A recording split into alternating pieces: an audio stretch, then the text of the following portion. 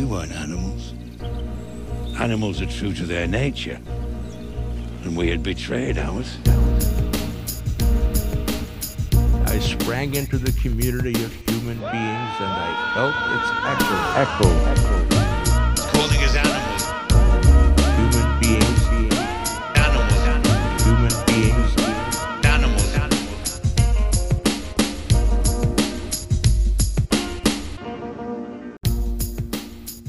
This is the Eco-Psychology Project, a podcast dedicated to exploring topics surrounding the human-nature relationship. I'm your host, John Eric Jardine. In this episode, I want to bring forth an issue that is all too familiar, yet hard to grasp. It is an issue of perspective, one that through whatever historical means and cultural drivers has perhaps impacted the course of human society and thus human wellness.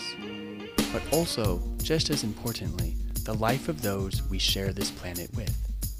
The issue at hand is the human-animal relationship and what has become a story of separation and the isolation of the human species. Franz Kafka, a 19th century novelist from Prague, once wrote a story narrated by a fictional ape who behaves like a human and gives a report to a scientific body about how this transformation has affected him. It is a bizarre account that left me gazing upon my own fellow humans strangely, as this ape illustrated how he no longer felt like an ape, yet wasn't entirely human either. In some ways, Kafka perfectly captured the times we live in, where the human-animal relationship feels entangled, confusing, and even isolating, as our development towards a more urbanized lifestyle comes with a greater and greater orientation of humans in here and nature out there. As culture has worked so hard to define the greatest human values as distinct from animals, we have found ourselves now struggling to not only relate to a world in which humans now dominate with catastrophic ecological consequences, but also cannot seem to even connect, as the late poet Mary Oliver writes, to the soft animal of our body. In this episode, I wanted to explore the human-animal relationship, why it is an important relationship to cultivate, what may have influenced the severance of this relationship, and what is now being done about it. To answer these questions, I have reached out to those who have spent time thinking about them and are actively working on developing the human-animal connection in their professions. I also discovered the growing scientific literature dedicated to exactly this, a multi-species ethnography that attempts to integrate animals into the inquiry process of human life, and Animal Turn, which is the increasing scholarly interest in the status of animals beyond that of the utilitarian or agricultural scientific study of animals, and the larger than human degraded ecological times we are living in. This is a two-part episode.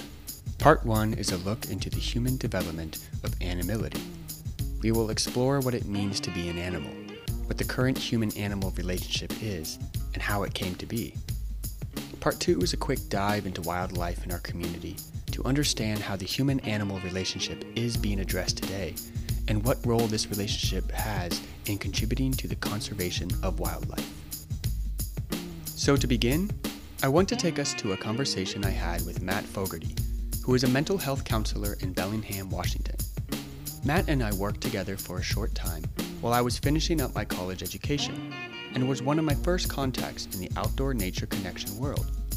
In our conversation, we talk about the healing aspect of nature connection, and why connecting to the animal within us is vitally important for not only making contact with our own wellness, but also that of the shared ecological environment around us and in our community. So without further ado, here's my conversation with Matt Fogarty. So, I want to start just by asking a little bit about yourself and, what is your professional background and some of your own personal areas of interest? Professional background, I think the most pertinent would be have a master's degree in ecopsychology and another master's in clinical mental health counseling. And so as far as, pertaining to this, I've done a lot of work with um, various programs of outdoor deep nature connection.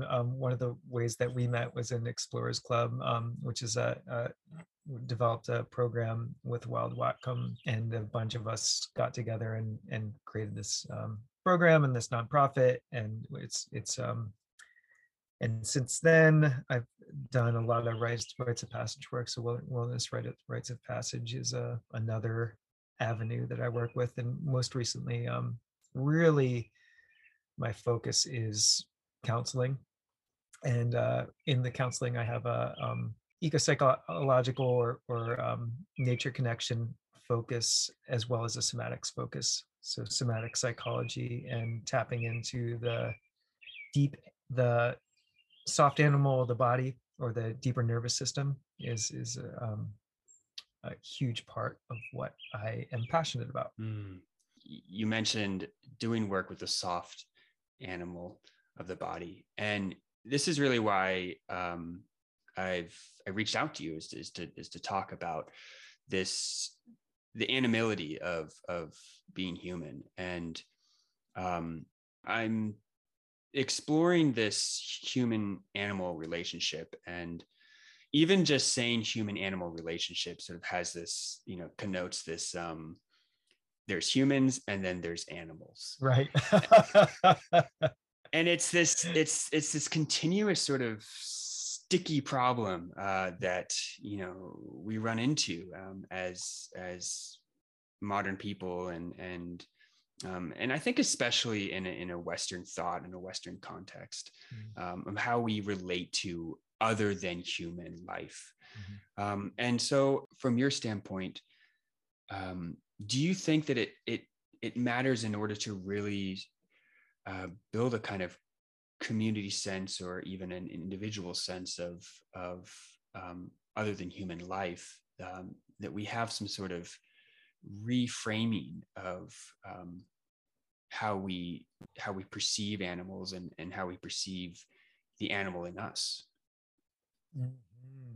Yeah, that's a powerful question. Thank you for that. First word is yes. And exposition would be, let's see. For me, just as one member of the larger community asking these questions, and I'm so glad there's so many of us. It's a community question. It's an emergent question, and we're living into it collectively right now. For me, one of the reasons I've honed in more into psychology and counseling and this kind of work is because if I can contact it for myself, and contact that experience for myself, and understand it for myself, and then and working with others, we're doing the same thing, then what I'm going to end up doing is, you're going to start, there's a separation right now. There's a separation. There's human and nature, or ecology and psychology, or human and animal, right? And it doesn't really exist, but it does. And what I know from counseling is that if even if someone's coming in with anxiety, and I say, well, you're reacting to something that's actually not here. It's not here, and you're reacting to it, and your whole body's reacting. I can say that, but that's not going to just solve their anxiety. We have to walk towards it. So my understanding is that we need to, I benefit from, and we all benefit from, walking closer to contacting the animal of our body, understanding the deeper parts of the nervous system, understanding this kind of baseline that is mostly running the show, which is other than 10 to 15,000 years of modern, gotten like 98% of us is really made with the cadence and the connection of nature and that animal of the body. And so one of the ways that I kind of court understanding that better is understanding how my deep nervous system and how the animal of my body is actually um, out of sync with the modern world, and how that's causing me suffering. That to me is the golden door.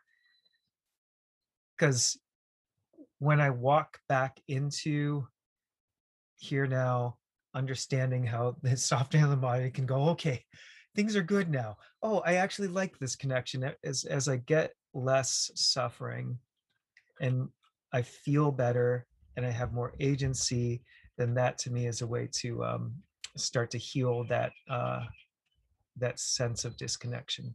I don't know if that all made sense to you. You can ask me further questions if you like. Yeah.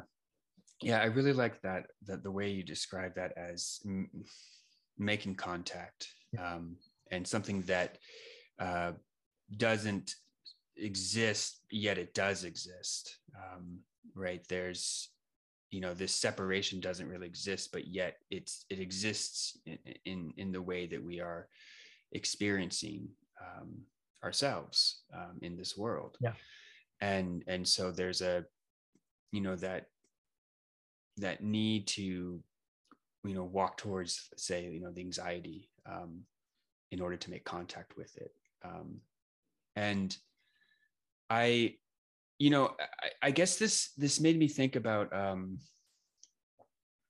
children a lot. And I think for one reason, well, I've just been thinking a lot about children and development, and I know you've worked with youth. You mentioned Wild Whatcom and the Explorers, developing the Explorers Boys Club, and for me, in my personal experience growing up, I remember a lot about being a young boy and being just very embodied in my world and feeling this contact with the world. And, one of the things that I've been looking into a lot as I've been exploring this topic is how there's some of the understandings that we've come up with is that, well, how do children relate to animals? And especially, it seems like we give more, we have a greater distinction between human adults and animals than human children than animals, in the sense that it's more acceptable for children to either have some kind of relation to animals in the sense of being like animals, and that it's a good thing and it's encouraged. But then there's this sort of growing out of idea, this maturing into the distinct values and qualities of what it means to be human, that are distinct values from that sort of child animalistic stage. And I'm wondering about that, I don't know what you think about if there's some sort of, if there's something that we have that causes us to sort of have that separation, or that causes us to not be able to make contact with something, because of a sort of distinguishing ourselves from some of those values that we attribute to childhood and animality. Does that make sense? Yeah. The first thought I had when I was listening to you was the fact that it's there in childhood and then it slowly gets weaned out is indicative of conditioning. So the nature of the human animal is to be animal and connected. And it takes time and consistency to condition that out, Mm-hmm. and desync the human organism from their original programming, Mm-hmm. their original relationships. You know what I'm saying there? Like it takes time and consistency. It's culture, you could call it. But for me, and this, I'm just one person again in the larger community, I think it's trauma. Mm. And when I say trauma, it's a huge word. It's just, there's so much there. I've been studying it, as I think so many have, and it's a big word right now. And I think it's there for a reason. There's so much to it, but basically, there is a consistent force embedded within a lot of dominant culture that slowly dissociates or disconnects us from that animal nature. And for me, I could join many people, and sometimes it's really good and very important to look in the dark and understand where that came from and how that works. And we could get into domination code and empire and capitalism and place, class and race and trauma and all that other stuff, and the whole history of the European, um, and that's a vital conversation. But for me, the simple thing that I'm looking at is, well, if it's there in childhood, that means we have an opportunity to rekindle it. Mm. Yeah. It means it is a part of our nature. And I know it is, because everyone I walk with, literally, all I have to do again and again and again, it's consistent, it's part of the human animal. All we have to do is you stop and you orient. Mm. Like literally, it's like, okay, you do a little prompting, because system's still like out of sync. I'm in my head, or I'm here, or I've got a time limit, or like I'm a very trained animal, or like, and then, but all you have to do is like stop and orient, connect with the outside through the senses, Yeah. usually through the eyes, let them wander. And literally what you'll do is it's like, it's how the human animal works, how every mammal works, not just mammals, but particularly for mammals, this one, the system settles. Yeah. And you'll hear that what the person will often say is something like, I feel calmer, or I feel they'll take a breath, I feel a little more connected. And suddenly their attention will go outside to something. It's usually something that they like in the environment. Mm-hmm. And oftentimes, if there's an animal or a bird or a beautiful plant, that's what it's gonna go to. Nobody has to make that up. It's there. Yeah. So we're just cultivating what's there. Yeah. I was just, while you were talking, well, for one, I love that stopping and orienting, because I noticed myself doing it just now. And, I noticed I was listening to I think it's American Robin in the background singing. Oh yeah, over here. Yeah, over on your side. And yeah, absolutely. They're all over the place right now. yeah, and I found myself doing it, and then I got a little bit meta about it, and I was like, oh, I wonder why I'm doing that. Like, why am I paying attention to the sound and behind Matt or around Matt, and while you're sitting out on your porch. And I think I realized it was, while also simultaneously listening to you talk, I was like, oh, well, I'm right now engaging with someone who I haven't talked to in a while, and there's like nervous energy in that, and who is Matt now, and how does Matt remember me, and so all this like higher order thinking was just buzzing around in my head, and then all of a sudden I found myself being like, we're just because when you said all you have to do is stop and orient, this is going to be audio, so for the listeners, you stopped and you looked around in your environment, and so it's this physical orientation, this spatial, yes, of our bodies orienting to where it is now, right? Yes. And so I think that's, yes, that's us being in our bodies, and I think the important message there is that with that, to recognize that our body is this animal, right? And it is that experience is no more sophisticated, no grander than any other animal. It is how we relate to the being of another, is through that experience, and how powerful yet simple of an experience it is to, in some sense, it's to relate to our own self, right? It's to be back in touch with our own self.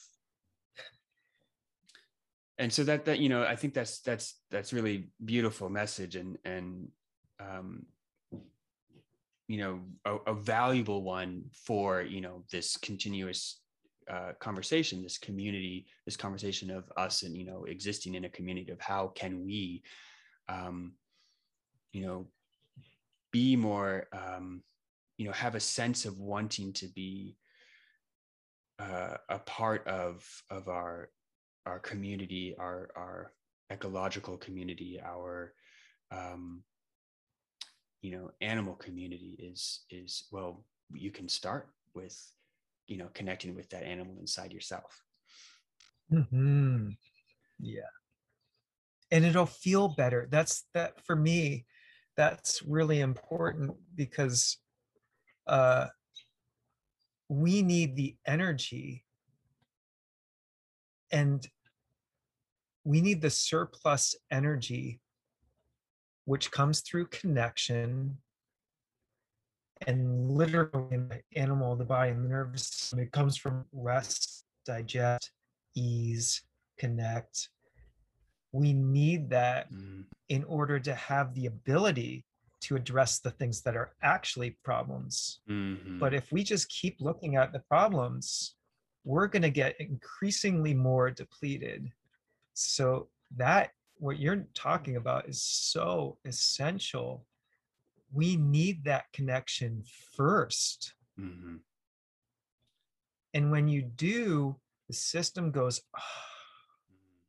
And then connection, we are built for it, positive connection. So settling, connecting to the animal of our body, connecting to the nature around us, is actually, for me, I see as the most important work for positive human and social transformation, which is also ecological transformation. Yeah. It's the path of connection, is the path of peace. I can't remember if, I think I started, I noticed you published a book back in 2018. Yeah. Congratulations, by the way. And I love the title, A Place-Based Guide to Wonder. Mm-hmm. And I really, like, this is something I really have been just, I don't know what the right word is. I guess I've been resonating with, or thinking deeply about, and also actively practicing. I'm in a program in which we're trying to use sort of the fundamentals of the scientific method to understand what a community needs, and is asking for, and then sort of problem solve to work with the community to bring about solutions. And I've been so sort of enraptured by the first sort of stage of the scientific method, which is just observe. It's just observing, right? And I think observing is the practice of connecting, is that practice of listening and using the senses. And how do we observe? Well, we observe with wonder, with curiosity, right? And so there's even something that it comes prior to observation, which is that wonder, and to not feel burdened by problems, and the sort of the buzz of always having, looking for a solution, but rather, to settle into the wonder of what is around us and happening, and then to me, I found that the curiosity creates the creativity that allows, for sort of the connections of the unknown to sort of emerge, which is where solutions come from, right? This place, we don't know the solutions yet, they are somewhere, they just have to, Yeah. and so so anyways, that I really do connect with that, and think that's a really important message. And now I am becoming sensitive to your time, because we're already coming up on 30. It happens so fast, right? Yeah, it does happen so fast. Um, I can go a few minutes sober, just so you know. I gave myself a little bit of a buffer, so okay, good, it awesome. doesn't have to be like exactly at 5:50. Well, I wanted to pivot a little bit then, and quickly ask about some of your experience when you were doing nature guiding through like Wild Wacom. And I'm just curious about some of what you can remember, or what you want to highlight about how you guided your mentees through some of the wildlife that they might encounter, or some of the, like, how would you all interact with that relationship, or connect with it, or encounter it? Yeah, I don't want to parrot or anything, but first thing I wanted to say was wonder. Uh-huh. Well, because I don't think. Oh boy, that's an interesting question. I need to think back there to put it in context, but answering who I am now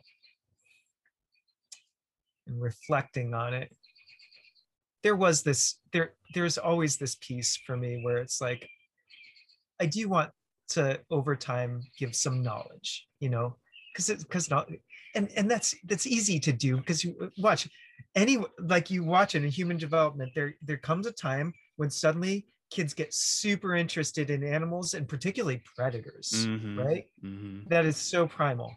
Mm-hmm. Where would the human animal be if we didn't have that in our Yeah. coding, Yeah. to be like, We know all need your to know. predators? Yeah. Gotta know them, because they can eat you. Yeah. you know and so it's like you're just tapping into that, and then there's like all this, and then if you just pull the coattail of that, there's all these cool, neat, beautiful things that, and each human being, because of the wonder of diversity, has something different that they're particularly excited about. Birds, or this animal, or this, or something, or like bugs, or and so it in a lot of ways for me, this is similar to what John Young and Wilderness Awareness School, I think they talk about this a lot, is you just tap into those things that are already lit up. Yeah. And make sure that you can identify them with each one, and it's just like, it from the wilderness. If you got a fire going, you keep feeding the fire the right things, and you come and tend to it, and the fire's got itself, it's going to keep going. So I think that connection is the same way. And the wonder piece is natural, and it's also intentionally cultivated, because we are synced up. When we're in a group, when I'm the guide in that sense, because humans, we work this way, how I respond to something does affect the group. I'm very aware of that. It's just how we work. So for me to have wonder and reverence and curiosity, and to be excited about those things, is essential. It's not just didactic, it's attunement. Yeah, so that's the first thing that comes to mind when you ask that question. Yeah, I remember that recalled a memory of a time we were driving out to, I believe it was the old growth cedar forest. I think it was old growth cedar. And it's a longer drive, and it takes time, and we're on this, little bus, and the kids are antsy, and it's like, what do you, how can you utilize this time? How can you, take that time and fill it with something. And I just thought it was brilliant. I remembered how you had with you a collection of bones. And, I probably a lot of predator bones in there too, just to create that excitement with the kiddos. But various, and I think it was like mostly the skulls. And I think that you had tasked the boys with trying to figure out, who did these bones belong to?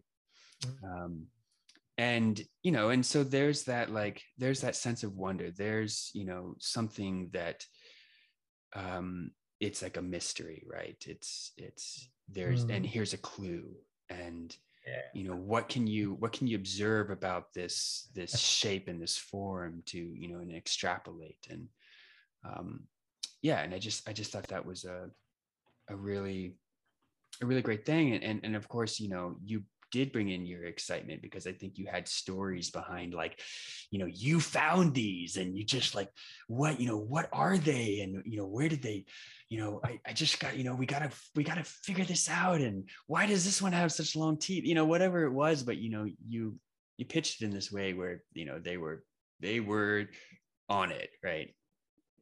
So yeah, I do remember that distinctively. Also remember there being a little fight that broke out, I think, on that ride up that day. So probably humans. Yeah.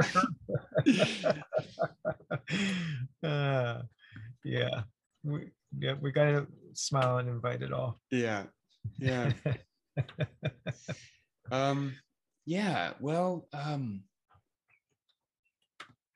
I think I'm feeling I've gotten a really good sense, Matt, thank you, of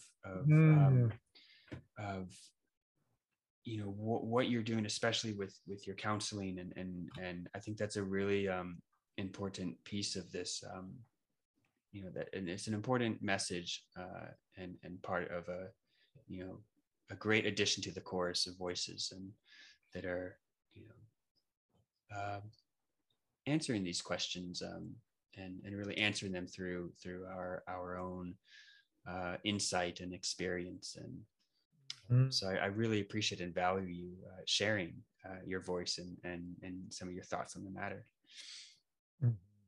Well, likewise, I'm really glad you reached out. I'm really glad for what you're doing, and really curious to see what evolves from it. May we all enjoy a greater connection, and and really cultivate a good world for our future generations, as well as ourselves. And find that time to slow down, so that we can orient, and we can see. That's exactly it. I think that's where it starts. Well, thanks. All right, my friend. It's so good seeing you. You be well, and reach out, please. Will do. Yes, I'll follow up with you. Okay. Take care, man. Bye.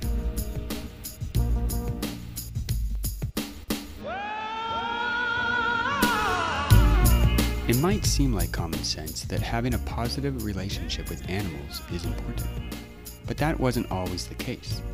The view of other than human life has had a pretty rough history. And although we have come a long way since theological writers of the Middle Ages clearly distinguished humans as above animals on a spiritual hierarchy, currents of these memes do still run deep in our culture, both in mainstream media imagery as well as hidden in our everyday language. Animals are symbolically and physically present everywhere in our lives, especially in children's. And the way we as a society are collectively choosing to expose our children to animals will very much determine, perhaps for the rest of their lives, how they will come to develop their own sense of self and how their self exists in relationship to all other life. The cultural evolution of society and animals is a fascinating and intricate tale, one that is too long to tell here, but does beckon some attention in order to understand the human development of animality and what the current relationship between humans and animals is based on. Firstly, it should be noted that the relationship between animals and humans is found on a gradient between cultures and even between individuals. We all relate differently based on our own experience, and to a large extent, what cultures we were brought up in. There is no single way in which humans today relate to animals, but rather, such relationships exist in many ways. Secondly, although we are mainly focused on the relationship we hold with wild animals, it is important to mention that what we understand a wild animal to be is not definitive in the least, but rather definitions can be broad and include many different contexts. Animals do not exist solely as either wild or non-wild, but rather on a gradient of human influence. For example, we might not always think of urban settings as places where wild animals exist, yet all cities are packed full of wildlife that have found ways to adapt to these unique and emerging metropolitan ecoregions. But the question remains, as members of the self-proclaimed dominant species of these urban cities, how are we relating to the other than human life that call these places home too? To help answer this question, I visited the Fiddleheads Forest School in Seattle, a preschool that is held completely outdoors in the Washington Arboretum City Park. I was joined by Maddie Cole, who, well, will introduce herself. So I'm Maddie Cole. I use she, her pronouns, and I'm the head of Fiddleheads Forest School. Fiddleheads Forest School is an entirely outdoor-based nature preschool in the Washington Park Arboretum in Seattle. And we have 3 different completely outdoor classrooms, one called Trillium, one called Magnolia, and one called Spruce. And we actually just opened the Spruce one this year, so we've been expanding our program. And it's a year-round school, yeah, we have a 9-month preschool and then a summer school, but that pulls a lot of the same families. We can step in here briefly because the kids aren't here. Maddie leads me into the spruce camp just off the road that cuts through the middle of the park. The children are nearby, involved in an activity. Since their school is completely outdoors, all the children are dressed for the occasion with boots and rain gear on this spring morning. It's not raining out, but that doesn't mean it won't later, and anyone familiar with the Puget Sound area will tell you how damp everything stays this time of year. When we enter, we are immediately cast into the dark shade of giant western red cedars. The earth is soft and moist and packed, making it apparent that this is a place where many little feet have been. At first glance, it just seems like a small open area in the woods, but as my eyes begin to adjust, there are signs of children activity everywhere. So we have sort of similar features, although of course each classroom is laid out a little bit differently just according to the terrain. So each classroom has a sort of set of circle logs where we have snack and story time and a sort of morning meeting to talk about our day. Each classroom has a lot of loose parts as well. For instance, this Magnolia classroom, you can see there's a sort of climbing structure that we've built, as well as a bunch of sort of large sticks that the children can use and manipulate and build with. Behind you, speaking of animals and empathy, we have a bug house that they've created. The sign over there says Bug Hotel, please do not step on, or something similar. So we have pieces of nature as well as pieces of, man-made materials that they've built and constructed this Bug Hotel with. And then we have a mud kitchen in each classroom. So this is something that we use the irrigation hose for, and we fill up buckets, and they have access to pots and pans and lots of sort of small manipulative things so that they can fill up the mud and the water. Sometimes we add food coloring or sand, or this particular class has really liked grinding up chalk with mortar and pestle and stuff, so we've been sort of adding those kind of things as well. And then each classroom has these stumps that are flattened and brought to us by our horticulture crew, so we can set up science activities, art activities, all that kind of stuff as well. Yeah, and those stumps are just full of arts and crafts materials right now. Yes, indeed. And then, of course, the sort of key component is that we are not only here to have classroom space, but also here as stewards. So you can look around and see there are garden borders that the horticulture crew has asked us to sort of block off access to certain young trees or places where the roots of those trees are more exposed, so that our impact on the nature is limited. So we certainly have impact on this space. There's a sort of give and take with us of horticulture crew of what can and can't be done here. But as you can see by the crow that just flew down, we are not only a classroom, but we are home to the animals. We are guests here in their space. So that's a big thing that we emphasize with the children. So we do things like, part of our self-regulation is to make sure that they're, able to zip up their own backpacks and things like that. But part of the point of zipping up your backpack is that the squirrels are going to come and investigate your lunch if you don't. So it is just that very straightforward acknowledgement that we are sharing this space with the plants and animals. Do they tack onto that pretty easily? For the most part, yeah. And a lot of them will get very excited. Even if it's a squirrel that visits every single day, it's still an exciting new friend to them each time. And then we do have, in addition to the kind of crows and squirrels, of course, everywhere has a lot of bugs, and we work with them on, pill bugs and worms are super great. Here's how we handle them gently. Here's how we put them back at the end of the day. And then there are certain, millipedes and stuff that we really shouldn't be touching. So we have kind of procedures of like, well, the grown-up can touch that, but the grown-up's going to wear a glove and that kind of thing as well. And then we do have larger animals as well. We saw a coyote yesterday, which is unusual, but we see them a few times a year. And then there are eagles and Cooper's hawks and owls and things like that come through periodically and seasonally. So it's really great for them to know them and also to really be able to identify them beyond just, oh, it's a bird. But what is it? What is it doing? What is it eating? Where does it live?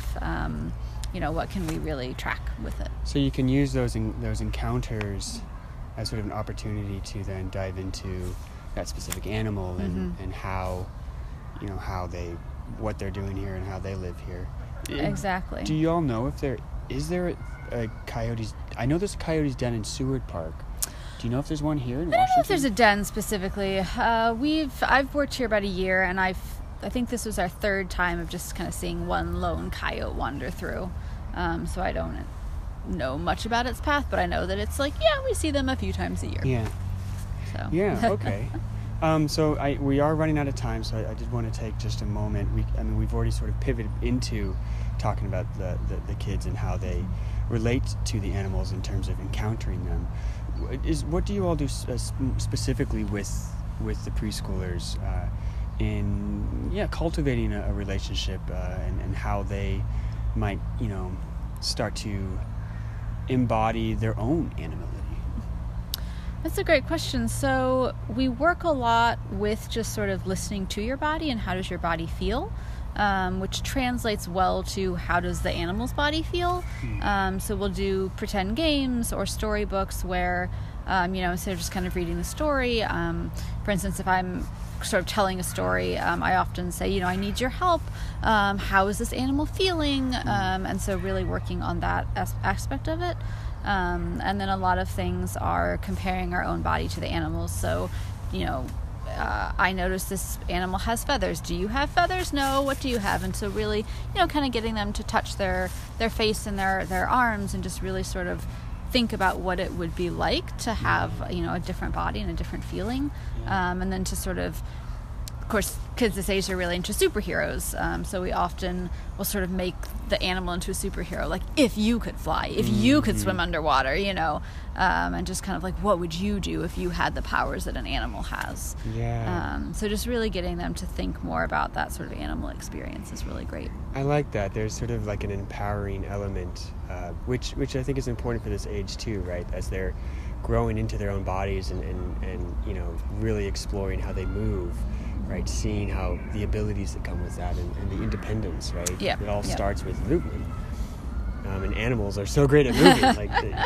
So that's great. And I guess my last question, you work here with Fiddlehead's program, and I'm curious how you sort of think about sort of the long term, how this experience for these kids at such a young age, how you think that it's going to impact them as they grow older and into more mature development.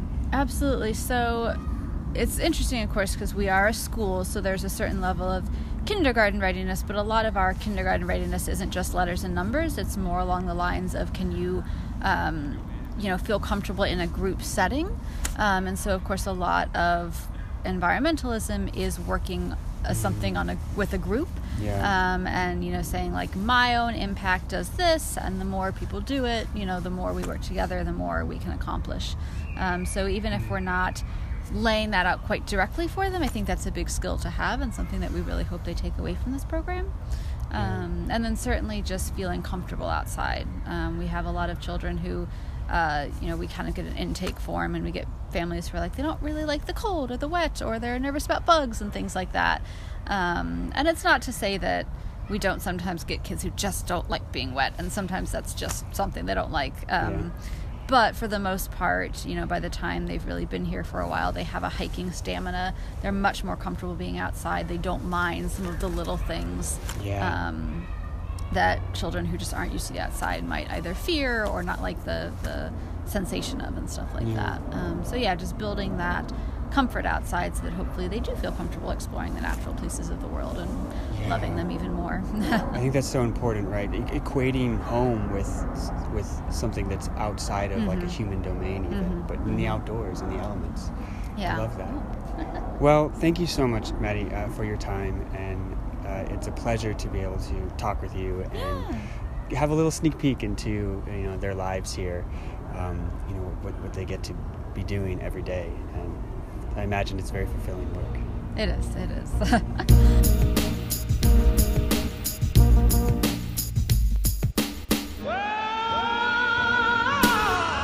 The topic of human-animal relations is vast and complex, one that I hope to dive even deeper into within the coming year, as I continue to explore how our relationship to animals impacts the way we coexist with wildlife in our cities.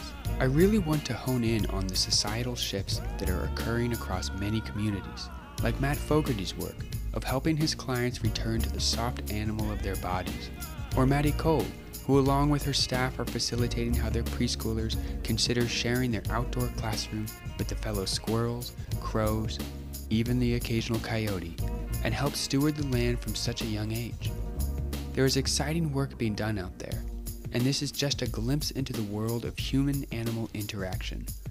I hope you may be feeling a little more inspired to connect with animals, either the one within you or with those around you, and help share just how important, meaningful, and truly wonderful it is to do so.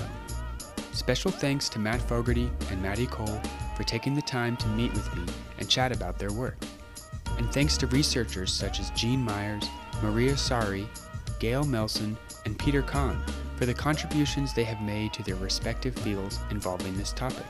You can find more information about all of these folks in the episode description. Take care, and see you on the next episode of the Eco Psychology Project.